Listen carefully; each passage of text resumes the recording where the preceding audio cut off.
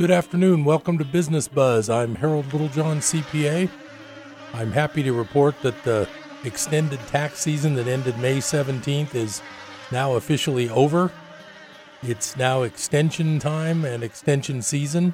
Anybody that I haven't finished yet, I apologize, but I'm working on getting everyone done that brought me what they needed before the due date. I always have a lot of extension returns that are extensions every year because of various reasons I've mentioned before on Business Buzz. Sometimes it's very beneficial to be on extension, especially if you're funding your retirement plan and you're self-employed. If you're scrambling to get that tax paid, you're legally still filing on time when you're on extension and you file before October 15th, which is the extended due date.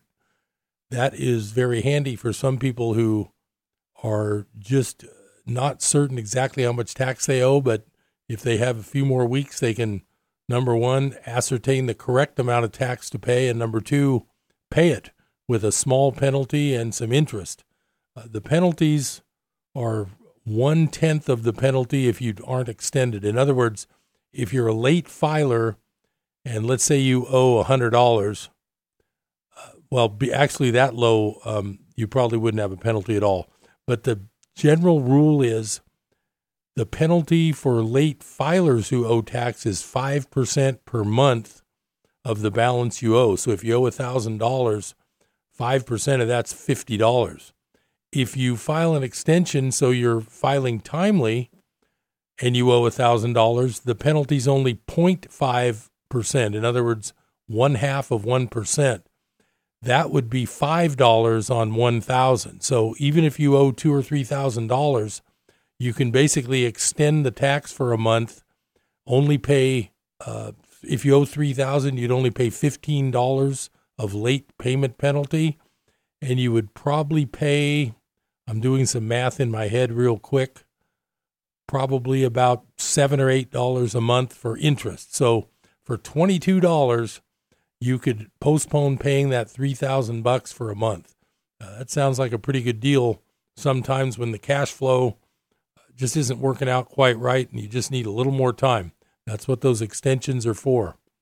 A lot of people don't really do a lot of their work to get their tax numbers ready until the summer, so we automatically extend them. We always try to make sure if they do owe money that we can figure out what that would be so that they can make a payment by extension date. But filing in the summer is perfectly fine. A lot of people have asked me over the years whether filing an extension adds to the audit probability, and to be honest, I don't know. There really are not that many audits these days, and the ones that we do get, it's almost like I kind of expect some of the ones that we get, but we get so few. I've probably only been averaging maybe one audit every year, maybe one every 2 years, come to think of it, lately. And I do 500 to 600 tax returns a year. It's a very low percentage. And the main thing about that is that a place like my office or another professional tax preparer, there's a lot of them here in Chico, we know how to file things, and the chances of number one, the chances of a big audit red flag, it's pretty much, I know in advance when someone is likely to be an audit red flag, and I tell them that before we decide how far to push the envelope as far as a business that loses money. We have to assess whether it's a business that's for profit. They will audit businesses that sound like fun, like dog breeding and travel photography. Those will get audited after a few years of losses. That's pretty standard. That is, though, something that we can kind of figure in advance. So I always warn clients who say, hey, can I write this off? Can I write that off? We always discuss the fact, well, are you in this business for a profit? You don't have to make a profit right away, but you do have to be able to show that you are working toward a profit in a reasonable fashion.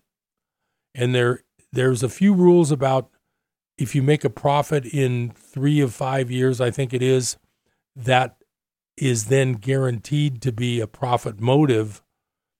But if you don't make a profit at all in 5 years, that doesn't mean you aren't a legitimate business. And that's not a hard and fast rule to exclude a business from taking losses. But it does make you much more of an audit risk. And if you do get audited, they believe you spent the money. When you're a travel photographer or travel writer, and you just retired from being a professor for 50 years, and now you're traveling to Europe, losing $20,000 a year in your new business, the IRS, if they examine that return, they're not going to argue whether you spent the money or not. They know you spent the money. So having the receipts is just one step in the process. They know you spent it. Their argument is this is not a for-profit venture, therefore it's a hobby. Therefore, you can only deduct losses to the extent of your income, and you can't take that number below zero. That's sort of the hobby loss rule, and that's the biggest argument. I'd say 80% of the audits I've done in the last 20 years, 80% of those have hinged on that exact argument, whether this business is for profit or whether it's a hobby. I'm well aware with my 40 years of tax preparation experience, I'm well aware of which clients are likely to be audited down the road, and we work accordingly to make sure that they do have a real business plan with a real reasonable profit motive and not just a pie-in-the-sky way to save taxes, which obviously would be a hobby if it wasn't a for-profit business.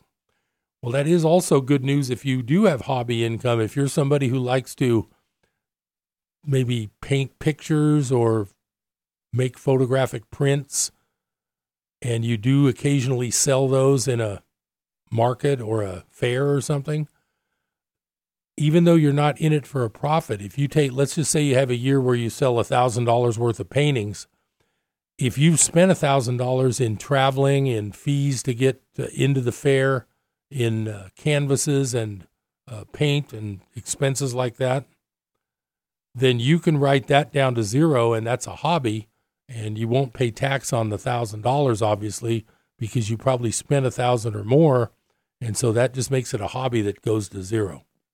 Not a problem. It's only a problem when people want to take a hobby and somehow save taxes with it. That's when it doesn't really work and it doesn't make sense. Of course, I advise against it, but we do go over all the main rules and the main criteria so that everybody's aware of what their rights are as far as a taxpayer being able to deduct losses and the rights of not being able to deduct losses in a true hobby. Back in the 1980s, they changed the law so much that rental income became a real limited amount too. And I won't get into any big spiel today about that. It's fairly complicated, not really, but the general idea is if you make a lot of money, and their definition of that is $150,000 per year, if you make $150,000 per year, you will not be able to deduct rental losses currently. You'll have to store them up for later. So that's another bit of a trick that a lot of people come to me and say, hey, I want to save tax. How about if I buy a rental? And I look at their tax return and I see they make $200,000. I have to tell them, well, you can buy a rental if you think it's going to go up in value, or, if you think it's a good economic decision without thinking about the tax rules, because tax-wise, it's going to take a long time for you to get the benefits of those rental losses on your taxes if your income is $150,000 or more. That's just another trick of all these deductible loss ideas and what can and can't be done.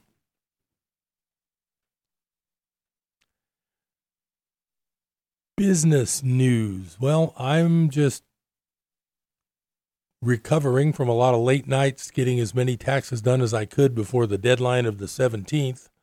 I did as many as I could. Now I have a bunch of extensions that I'm working on, but I think business in Chico to me seems like it's kind of booming. I've got lots of new clients this year, lots of call. Every day I get a call for a new potential client that's got a business and some filing they need, some advice they need. I can't always help everybody. My office is a small office. I purposely don't offer bookkeeping as a service in-house. I just don't have enough manpower, don't have enough employees to tie everybody up with that kind of work. But if you have your bookkeeping handled somehow else, or I can help you, show you how to do it yourself in a very cost-effective, easy manner, and I can probably help you with your taxes, and it just depends on what you have. But every day I'm getting a call from someone new, it seems. And a lot of those do turn into good clients. Some of them I just have to say, that's not a good fit for me. I don't have enough manpower to really take on all the things you might need. I always enjoy talking to new people, though, because it's amazing how many times I'll talk to someone new and they think they have a very strange, horrible problem. But it's a problem that I've dealt with many times in the past with all the clients I've helped, that I can kind of make them feel better and say, hey, here's what you need to do. This is the process to get it done, and it's not the end of the world. One person I talked to today, this person actually has, I think, 10 years of taxes to catch up the filing. My software goes back, I think I could probably fire up my software all the way back to the year 2000 or before. I've been using the same software since 1989, which dates me. Like I say, I've been doing taxes for 40 years, and I've been using the same program to do the taxes for 32 years. I've pretty much seen most of everything, but someone who has 10 years of taxes to do, they think it's the end of the world. It's not that big of a deal, especially if their tax returns are not that complicated in each year. In other words, if they just have some wages and maybe a little bit of investment income, maybe a rental, but it just isn't that, it's not the end of the world. So anyone out there with old year's taxes to file and you're nervous about it, call me or someone like me, call a tax professional and talk to them and see what they say. It may not be as bad as you think.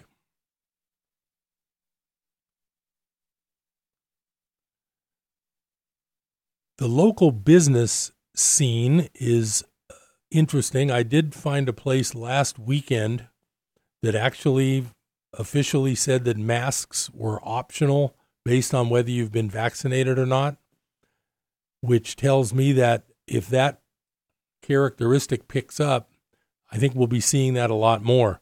It happens to be that the place that I saw that at was in Tehama County. That sort of leads me to think that Butte County is different. I haven't seen that yet in Butte County. I actually went to Costco yesterday. I go to Costco maybe once a month just to kind of stock up on certain things. I was expecting that masks were not required, but lo and behold, they were.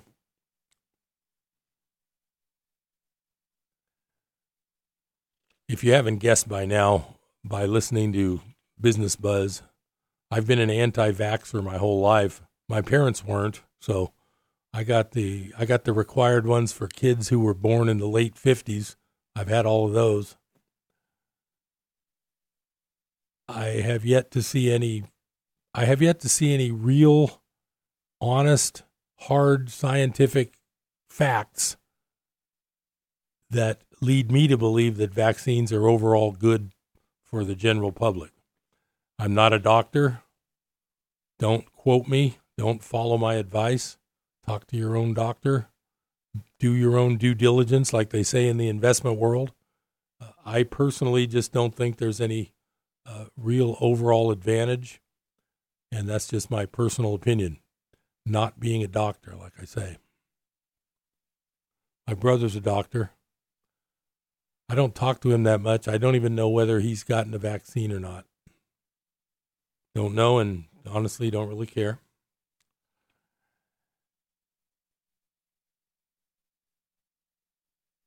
It's a little weird to me that one county can have one set of rules and another county has another. We'll talk about some of those rules when I come back on Business Buzz. Stay tuned.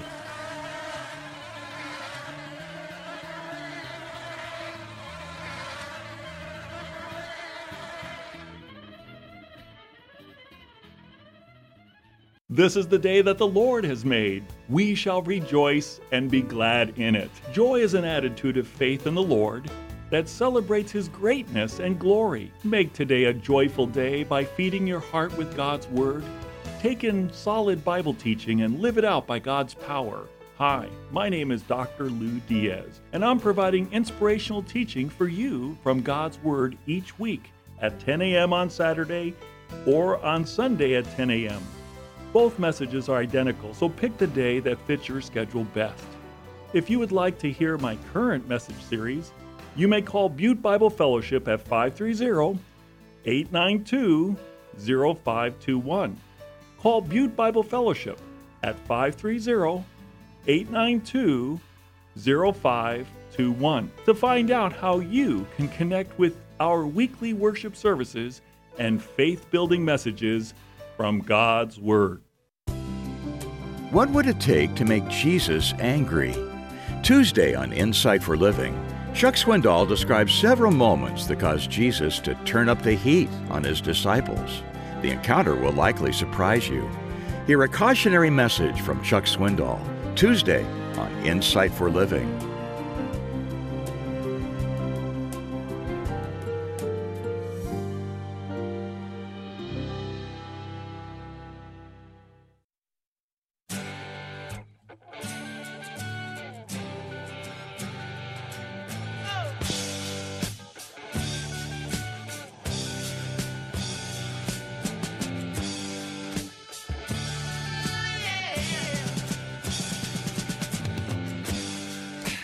Welcome back to Business Buzz. I'm Harold Littlejohn, CPA, in a post-tax season world and a nice, warm Chico afternoon. I'm glad you have a little time to spend with me.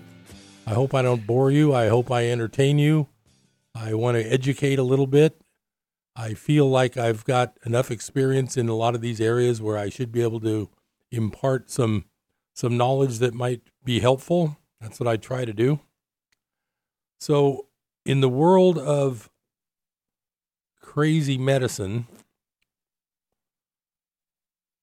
I have a hang on, I've got to find my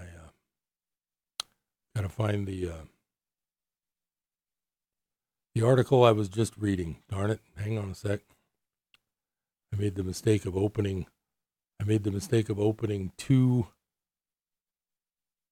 windows, and I try to find the one I was on, and I don't get back to it. Here it is. Okay, so here's the kind of thing that really bothers me about our federal laws, our Budinsky of everybody butting into everybody's business, and I'm going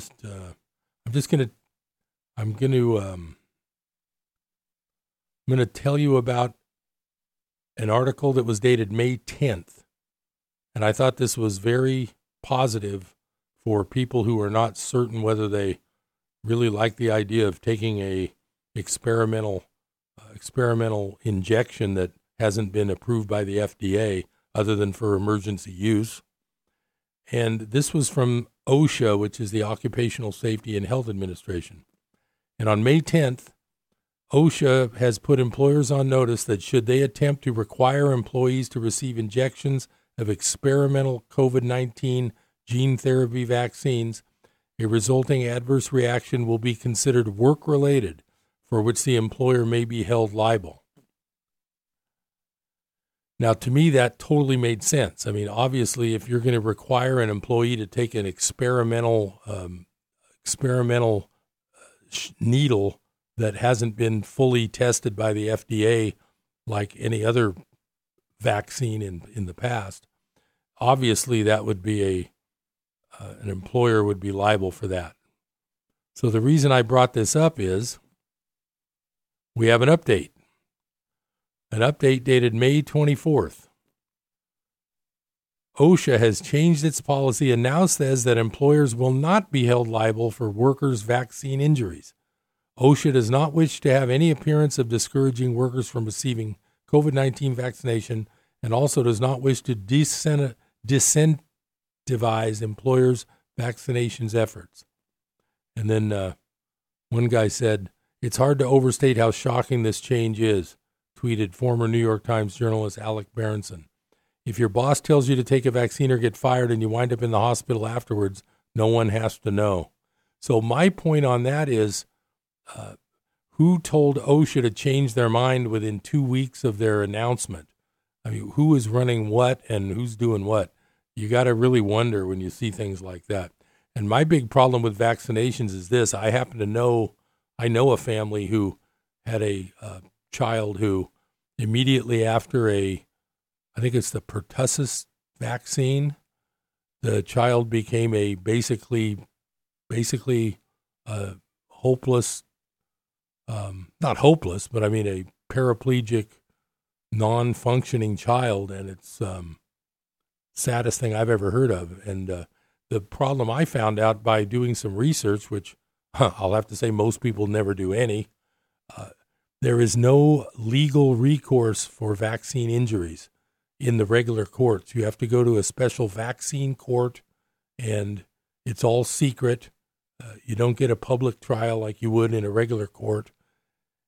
There's really hardly any real remedy for the dangerous vaccines and their injuries that they cause. Now, I know a lot of people have a lot of arguments for vaccines, and that's fine. Spare me. I'm not getting into that debate. I've gone through it many times over the past 30 years, and I don't need to debate it. It's an individual choice. It's not, if the way I look at it is, if your child's vaccinated, then what are you worried about? He's safe. And I just think it's completely wrong to ever force anybody to do anything like that.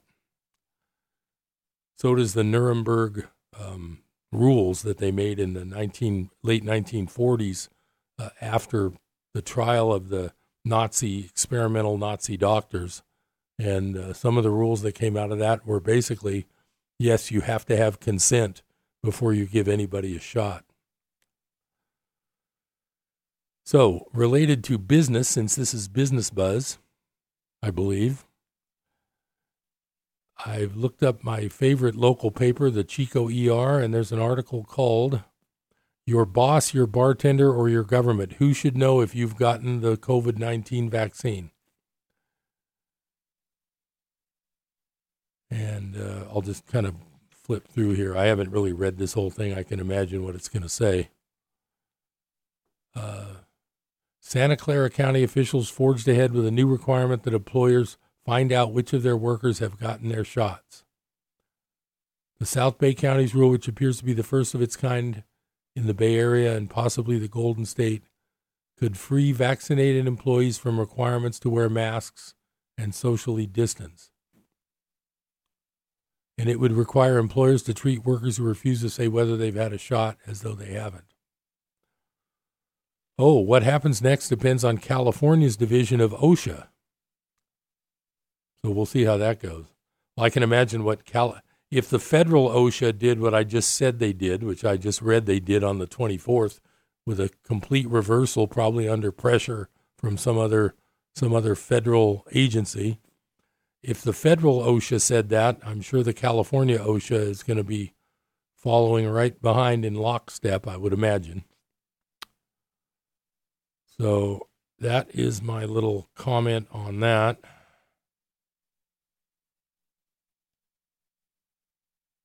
You know, what's really amazing to me is and it doesn't really have to do with business, but I think eventually it'll trickle down to business. It'll trickle down to everything. What's amazing to me is how little our kids are being taught things that I learned when I was in grammar school in the 1960s, especially about the Bill of Rights and individual rights and things like that. Of course, getting a law degree, I really got to learn a lot of the ins and outs of the Bill of Rights, because a lot of the constitutional law class deals directly with for those first 10 amendments, which is the Bill of Rights. Very interesting cases, interesting rulings. Sometimes they totally made sense. Sometimes they sort of did, but that's what courts are for. But no court can contradict the Constitution. That's the bottom line. And if people don't understand what's in the Constitution, how are they ever going to know whether that's been violated in their respect? I'm thinking of things like unreasonable searches, which would probably, that's the Fourth Amendment, and that would probably have a lot to do with these COVID rules, whether it's legal for someone to search you for a vaccine paper, is it legal or not? So I'm just shocked that we could have a whole generation of young people that have no clue what their individual rights are. And I'm guessing that in another 50 years, if people don't get educated, my generation's going to be gone, and my son's generation will be the older generation, and he's semi-educated on it, but he went to grammar school 20 years ago. I think by now they've probably eliminated that completely. I'm honestly not up on it because I don't have children or grandchildren in grammar school, so I'm really not aware lately. But based on what I remember my son going through in grammar school, I think the education has gotten lower and lower quality from what I can see since I was in school.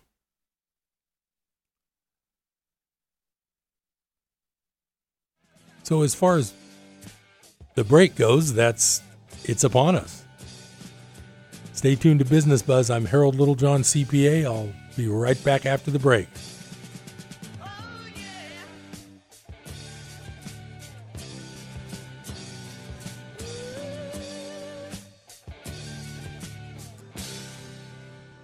You can get all messed up thinking about what you know or you don't know. Why did this happen? Why it didn't happen? And the truth is, God's greater than anything you've ever felt or desired or know. And He knows all things. He knows why it happened, why it's there. David Hawking teaches us vital lessons about God's sovereignty. This week on Hope for Today. Tune in for Hope for Today, weekdays at 8 a.m. here on KKXX. Since the creation of the world. This is Kent Ham, CEO of the Global Apologetics Ministry of Answers in Genesis. Romans chapter 1 tells us that God is clearly seen in what He's made. Indeed, those who reject God are without excuse. It's so obvious from creation there's a creator. Now, it's worth noting that the Apostle Paul says the witness of creation has been going on since the creation of the world. Many Christians say God created over millions of years. But that not only contradicts Genesis, it goes against passages like this one that say that people have been around since the beginning of creation. Those who add millions of years into the Bible, well, they're without excuse for their compromise. For God's Word has made the true history of the universe so clear. Discover answers to your questions and receive encouragement at AnswersRadio.com. And check out our streaming platform of Answers.tv when you visit AnswersRadio.com. I spend a lot of time in the garage. I know I'm a bit rusty, and sadly in '09, it was sparks from me, your handy chains, dragging behind your truck that accidentally started a wildfire. Spark a change, not a wildfire. Visit SmokeyBear.com. Brought to you by the U.S. Forest Service, your state forester, and the Ad Council. Only you can prevent wildfires.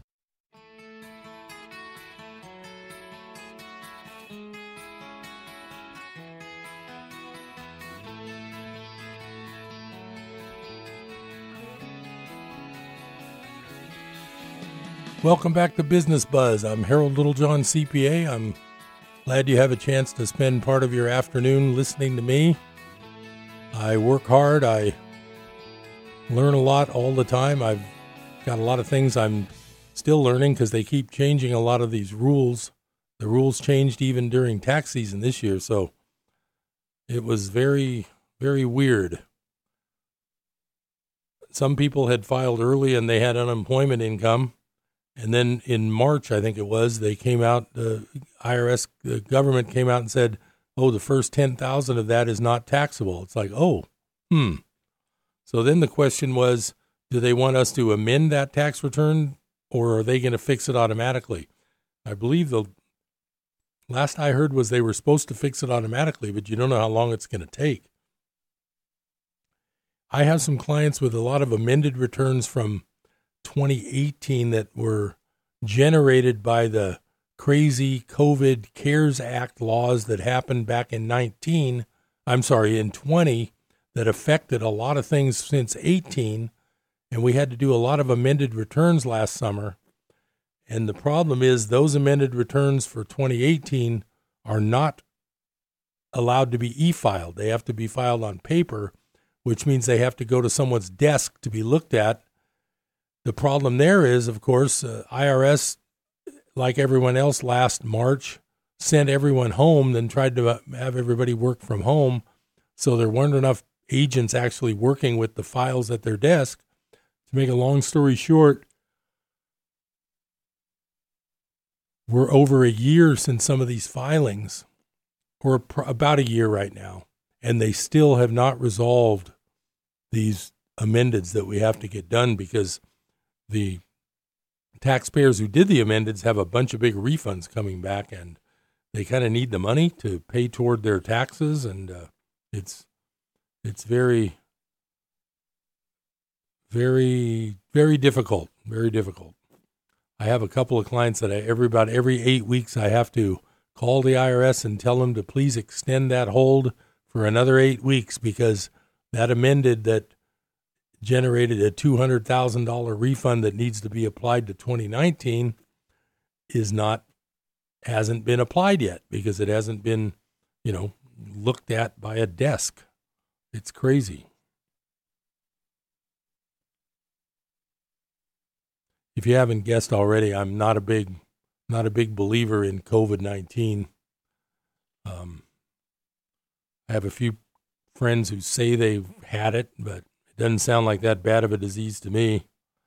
I do have a few people I know who have had some very, very major reactions after getting their, quote, vaccine. I hope my other friends that have vaccines, I hope they don't get those kind of reactions because one guy I know almost died. He's better now, but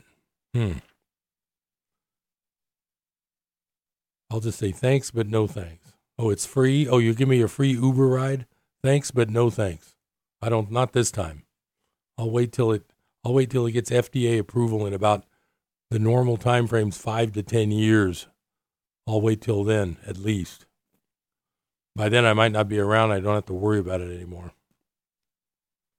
So I printed out one thing just because I knew I was going to talk about the business of vaccines, but I'm not even going to read it because it's basically just a puff piece written by FDA.gov. And the title is Emergency Use Authorization for Vaccines Explained. I think that's the biggest thing people don't think about when they get these vaccines, these quote vaccines, is these are not vaccines that have been tested for years on animals. Lots of time passes where they're double checked and see what the reactions are. These are experimental drugs that really have nothing to do with a COVID-19. And for people to just blindly take them when they're told, I don't think that's smart. And I think it's especially bad for people to let their minor children have these when they aren't approved vaccines. They're experimental. And I read an article, I don't have it in front of me, that said that they did test this on animals and it killed so many animals they had to stop the testing. That was not a good feature. So enough about the business of medicine and how much money the medical field steals, takes over. I don't even want to think about it. It's so ridiculous. I know that I pay almost $30,000 a year for my health insurance for me and 2 other people, and we really don't even use it. I avoid doctors like the plague, especially these days. I really won't go near anywhere. And I'm healthy as heck. Haven't been sick. I'm fine. Okay, so on to my next favorite topic, the U.S. national debt. We are all in for a major problem down the road. I don't know how long they can keep kicking the can, but There are major cracks in the system. The system is completely broken. They're probably spending billions of dollars every night just buying up enough bonds to where the interest rates don't go through the roof. Because if your national debt, which is now, I'm just going to call it 30 trillion, it's close to that. If your national debt's 30 trillion and interest rates went up to the historical norm of 5%, that means that we would have $1.5 trillion per year just in debt service, just to pay the interest. Obviously, that doesn't make sense. There's no way. I believe the entire revenue from individual income tax is around $1.5 trillion, which means that all of that revenue that they gouge out of us and force us to file and force us to comply and force us to file on time and pay on time and get an extension on time, all of that just goes poof in an instant with interest. So what's the point of even having an income tax when it doesn't even cover anything? So I'm just going to read a little bit of this article. It says 18 facts on the U.S. national debt that are almost hard to believe. And this was from September of 2019, so it's about a year and a half old. It's from a place called fee.org, F-E-E.org. I'm not sure what they stand for. So anyway, it was just a fun little article I thought I'd print, so I'll see what these facts are.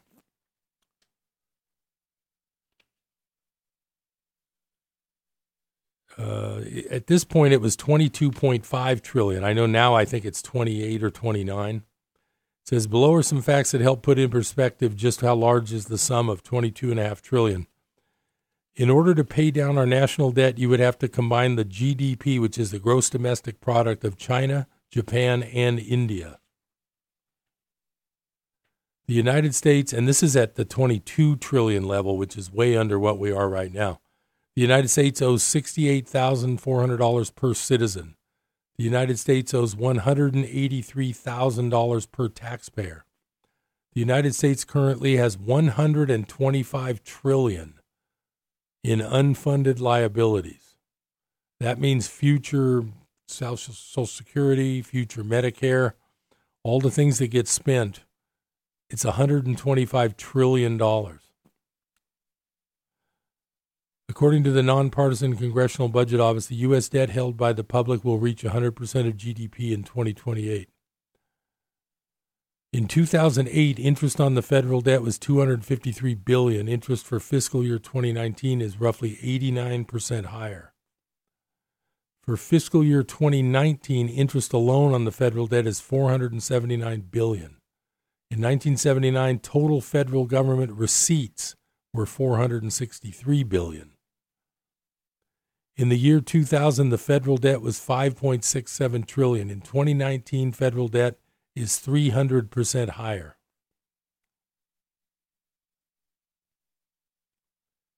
At Forbes, Jim Powell writes that the old New Deal cost about $50 billion from 1933 to 1940, whereas the future cost of old New Deal programs still in effect is reckoned at more than $50 trillion.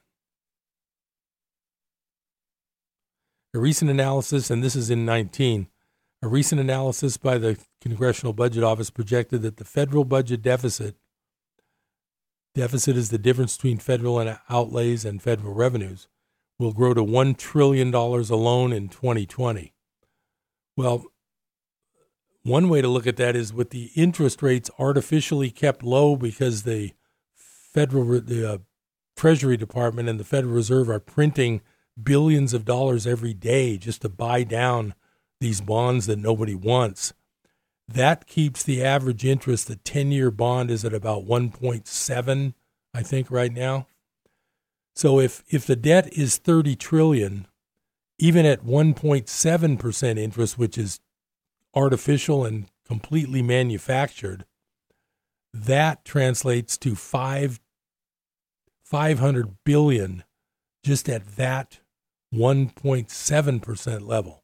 So if you catch what I'm saying here. We are dead. We're dead in the water.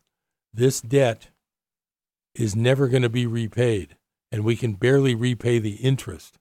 And like I say, if interest were to be allowed to freely move to a true market interest rate of 5 or 6%, which is historically the norm, we'd be looking at almost $2 trillion just in interest alone. It'll never be paid. This is another factoid.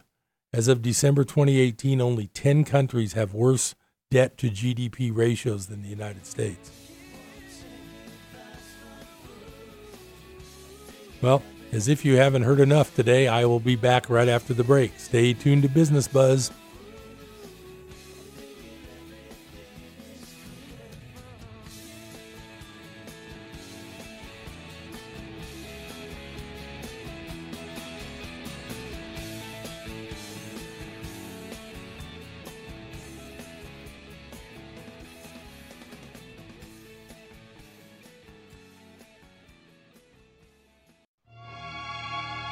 Hello, this is Samantha Landy, and I bring you Psalms of Hope, heard here on Life Radio every Monday, Wednesday, and Friday at noon. So do tune in and join me for beautiful music and an encouraging word from the Lord.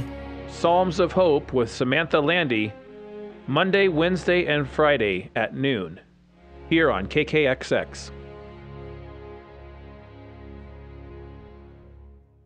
Hi, we're the Goo Goo Dolls. We're fortunate that our daughters have what they need to grow and learn. But that isn't the case for nearly 13 million kids in the U.S. that struggle with hunger. Childhood hunger is a heartbreaking reality that Feeding America is working to change. Each year, the Feeding America network of food banks rescues billions of pounds of good food that would have gone to waste and provides it to families and children in need. You can help kids in need in your community by visiting feedingamerica.org. Brought to you by Feeding America and the Ad Council. For an engine to start, quite a few things have to happen with split-second timing. Many things can happen perfectly, but if one small thing doesn't work, our radio station is much the same way. We can have all the right teaching and talk programs. We can be broadcasting to thousands. But if one crucial element is missing, it just doesn't work. That element is your financial support of our programs. Regular financial support and prayer support. We depend on it. With you standing behind us, everything will run just fine. You're listening to Life Radio, KKXX AM and FM.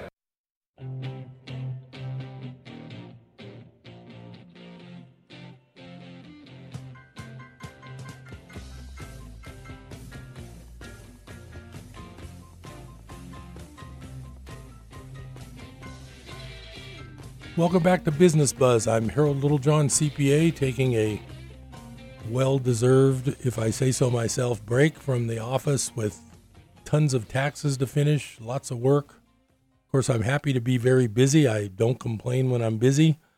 I would hate to have a business that was not doing well, like some of the restaurants and bars that have been made to suffer through what is,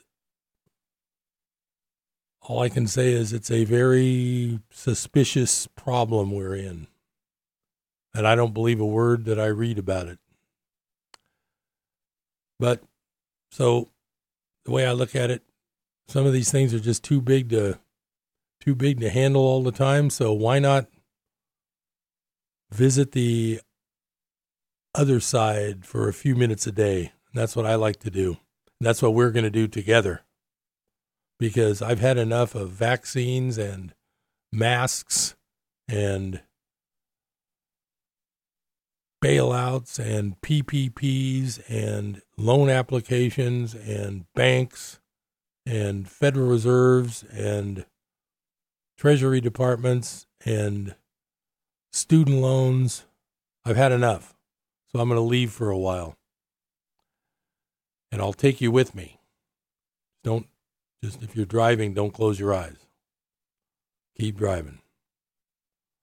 I'm going back to A Course in Miracles. I'm going to get myself a little salvation here. It's going to make me feel better, and I'm going to go back to work and attack a stack of taxes. Like a warrior. Like David going after Goliath that's sitting on his desk. So I am in, I think it's chapter 28. Honestly, I'm not sure. I'm using my online version, so it's on my tablet. And it's part 2, and it's called Reversing Effect and Cause. Without a cause, there can be no effects, and yet without effects, there is no cause. A cause is made by its effects. The Father is a father by his Son. Effects do not create their cause, but they establish its causation. Thus, the Son gives fatherhood to his Creator and receives the gift that he has given him. It is because he is God's Son that he must also be a father who creates as God created him. The circle of creation has no end. Its starting and its ending are the same, but in itself it holds the universe of all creation without beginning and without an end. Fatherhood is creation. Love must be extended. Purity is not confined. It is the nature of the innocent to be forever uncontained, without a barrier or limitation. Thus is purity not of the body, nor can it be found where limitation is. The body can be healed by its effects, which are as limitless as is itself.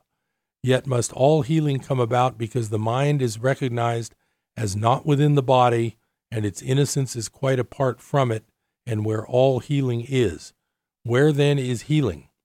Only where its cause is given its effects. For sickness is a meaningless attempt to give effects to causelessness and make it be a cause. Always in sickness does the Son of God attempt to make himself his cause, and not allow himself to be his Father's Son. For this impossible desire, he does not believe that he is love's effect and must be cause because of what he is. The cause of healing is the only cause of everything. It has but one effect, and in that recognition, causelessness is given no effects and none is seen. A mind within a body and a world of other bodies, each with separate minds, are your creations, you the other mind creating with effects unlike yourself, and as their father you must be like them. Nothing at all has happened but that you have put yourself to sleep and dreamed a dream in which you were an alien to yourself and but a part of someone else's dream. The miracle does not awaken you, but merely shows you who the dreamer is. It teaches you there is a choice of dreams while you are still asleep, depending on the purpose of your dreaming. Do you wish for dreams of healing or for dreams of death? A dream is like a memory in that it pictures what you wanted shown to you. An empty storehouse with an open door holds all your shreds of memories and dreams. Yet if you are the dreamer, you perceive this much at least, that you have caused the dream and can accept another dream as well. But for this change in content of the dream, it must be realized that it is you who dreamed the dreaming that you do not like. It is but an effect that you have caused, and you would not be cause of this effect. In dreams of murder and attack, are you the victim in a dying body slain? But in forgiving dreams, is no one asked to be the victim and the sufferer. These are the happy dreams the miracle exchanges for your own. It does not ask you make another, only that you see you made the one you would exchange for this. This world is causeless, as is every dream that anyone has dreamed within the world. No plans are possible, and no design exists that could be found and understood. What else could be expected from a thing that has no cause? Yet if it has no cause, it has no purpose. You may cause a dream, but never will you give it real effects, for that would change its cause, and it is this you cannot do. The dreamer of a dream is not awake, but does not know he sleeps. He sees illusions of himself as sick or well, depressed or happy, but without a stable cause with guaranteed effects. The miracle establishes you dream a dream and that its content is not true. This is a crucial step in dealing with illusions. No one is afraid of them when he perceives he made them up. The fear was held in place because he did not see that he was author of the dream and not a figure in the dream. He gives himself the consequences that he dreams he gave his brother. And it is but this the dream has put together and has offered him to show him that his wishes have been done. Thus does he fear his own attack, but sees it at another's hands. As victim, he is suffering from its effects, but not their cause. He authored not his own attack, and he is innocent of what he caused. The miracle does nothing but to show him that he has done nothing. What he fears is cause without the consequences that would make it cause, and so it never was. The separation started with the dream the Father was deprived of his effects and powerless to keep them since he was no longer their creator. In the dreamer made himself, but what he made is turned against him, taking on the role of its creator as the dreamer had. And as he hated his creator, so the figures in the dream have hated him. His body is their slave, which they abuse because the motives he has given it have they adopted as their own, and hate it for the vengeance it would offer them. It is their vengeance on the body which appears to prove the dreamer could not be the maker of the dream. Effect and cause are first split off and then reversed, so that effect becomes a cause, the cause effect. This is the separation's final step with which salvation, which proceeds to go the other way, begins. This final step is an effect of what has gone before, appearing as a cause. The miracle is the first step in giving back to cause the function of causation, not effect. For this confusion has produced the dream, and while it lasts, will awakening be feared, nor will the call to awakening be heard, because it seems to be the call to fear. Like every lesson that the Holy Spirit requests you learn, the miracle is clear. It demonstrates what he would have you learn and shows you its effects are what you want. In his forgiving dreams are the effects of yours undone and hated enemies perceived as friends with merciful intent. Their enmity is seen as causeless now because they did not make it, and you can accept the role of maker of their hate because you see that it has no effects. Now are you freed from this much of the dream. The world is neutral, and the bodies that still seem to move about as separate things need not be feared, and so they are not sick. The miracle returns the cause of fear to you who made it. But it also shows that, having no effects, it is not cause, because the function of causation is to have effects, and where effects are gone, there is no cause. Thus is the body healed by miracles, because they show the mind made sickness and employed the body to be victim or effect of what it made. Yet half the lesson will not teach the whole. The miracle is useless if you learn but that the body can be healed, for this is not the lesson it was sent to teach. The lesson is the mind was sick that thought the body could be sick. Projecting out its guilt caused nothing and had no effects.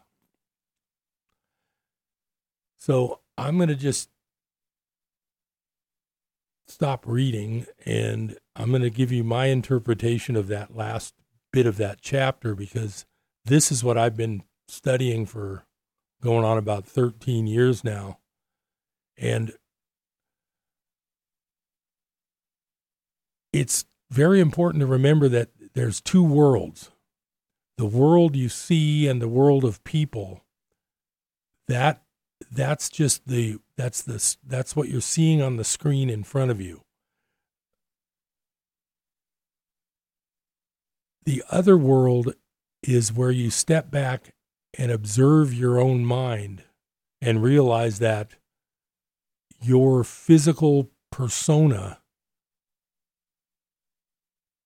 is not real.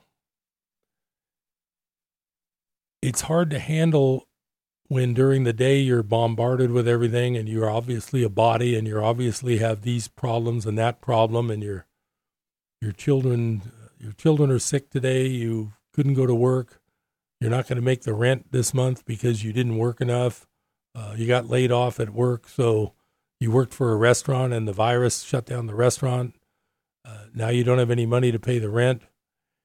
This is that's your small self. And that self seems very real. But if you step back and observe your thoughts, you realize that time sort of disappears, your problems sort of disappear, and that's where I go with this Course in Miracles. Now, I don't profess to be an expert at this. It's not something that you're supposed to preach to groups of people. It's just something I like to share with people because I've had so many pleasant experiences reading this and putting some of these things into practice. If you do get the book, part of the book is called the workbook, and you actually do exercises. I've read a few of those at Business Buzz here, and some of those can help you just by hearing how they work. Like exercise.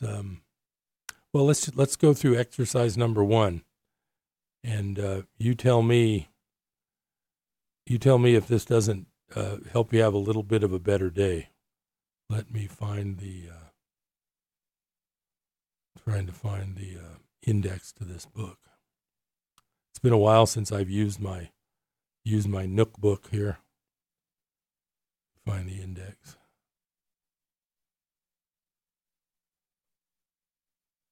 Okay, I'm clicking on the workbook. Okay, well, I don't have time to read the introduction to the workbook, but I'm going to read a little bit of lesson 1. Nothing I see in this room, on this street, from this window, in this place means anything.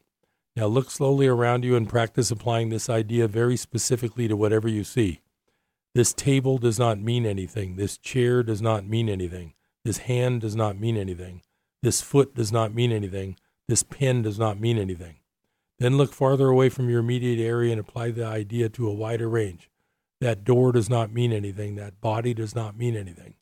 That lamp does not mean anything. That sign does not mean anything. That shadow does not mean anything. Notice that these statements are not arranged in any order and make no allowance for differences in the kinds of things to which they are applied. That is the purpose of the exercise. The statement should merely be applied to anything you see.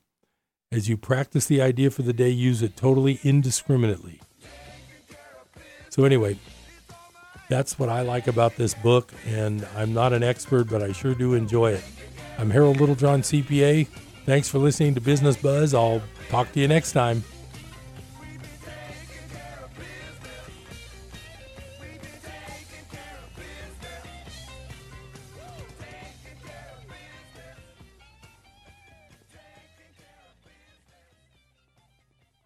KKXX Paradise, K280GL Chico, and K283AR Chico, Yuba City, Marysville.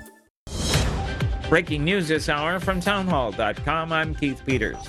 European airlines are skirting Belarus after the European Union urged them to do so, and the EU is imposing new sanctions against officials from the former Soviet nation. The sanctions are in place to punish Belarus for the forced diversion of a passenger jet to arrest an opposition journalist, a move which has elicited widespread shock and fury, with EU leaders taking unusually swift action in response. They have agreed to ban Belarusian airlines from using the airspace and airports of the 27-nation bloc, imposed sanctions on officials, and urged the International Civil Aviation Organization to start a probe into the episode, some described as state terrorism or piracy. I'm Charles de Ledesma. The White House has announced a one-day summit between President Biden and Russia's Vladimir Putin on June 16th. At the end of President Biden's upcoming foreign trip to Europe next month, he'll meet face-to-face with the Russian leader in Geneva. The White House statement says the goal is to restore predictability and stability to the U.S.-Russia relationship. The Biden administration has a long list of complaints with Moscow, including election interference, the SolarWinds hacking, and the arrest and jailing of opposition leader Alexei Navalny. White House correspondent Greg Clugston.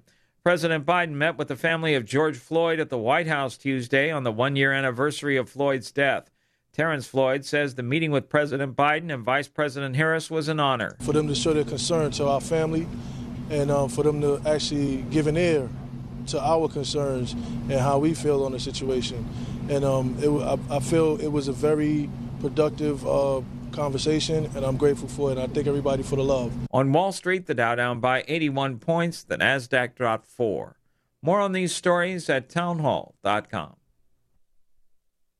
Tell me why Relief Factor is so successful in lowering or eliminating pain. I'm often asked that question. Pete and Seth Talbot, the father and son founders of Relief Factor, tell me they believe our bodies were designed to heal. The doctors who formulated Relief Factor selected the 4 best ingredients, 100% drug-free ingredients that each help your body deal with inflammation. Order the 3-week quick start now. Discount it to only $19.95 to see if it will work for you too. Call 800-500-8384. ReliefFactor.com. Looking for a way to pay for that new home improvement you've been waiting for? Ready to consolidate credit card debt at a lower interest rate? Figure offers multiple loan options that can help you improve your finances. From mortgage refinances to home equity lines and personal loans, Figure can help you find the loan that's right for you. Figure takes all the stress and hassle out of the process. Apply 100% online at Figure.com and see your new rate in a few clicks. Figure out your finances at Figure.com. Figure Lending LLC. Equal Opportunity Lender. NMLS 1717824. Terms and conditions apply. Here's the townhall.com business brief. Stocks closed lower on Wall Street, giving up an early gain and losing momentum after a solid start to the week. The S&P 500 slipped 0.2%. Gains by several big tech companies helped limit the loss in the Nasdaq to less than 0.1%. Banks and energy companies fell the most. Investors still worried that raising inflation could eventually prompt central banks to withdraw help for the economy. Home builders rose following a report that U.S. home prices jumped in March by the most in more than 7 years. The Dow lost 81 points to 34,312. The Nasdaq dropped a couple of points to 13,657. The S&P 500 was off 9 at 4,188. New York oil rose 2 cents and closed at $66.07 a barrel. With business, I'm John Scott. News and analysis at townhall.com. I'm Keith Peters in Washington. Ken spends a lot of time away from home, working on the pipeline in Alaska, but our podcast has become his lifeline. Focus on the family has helped my marriage by leaps and bounds. You give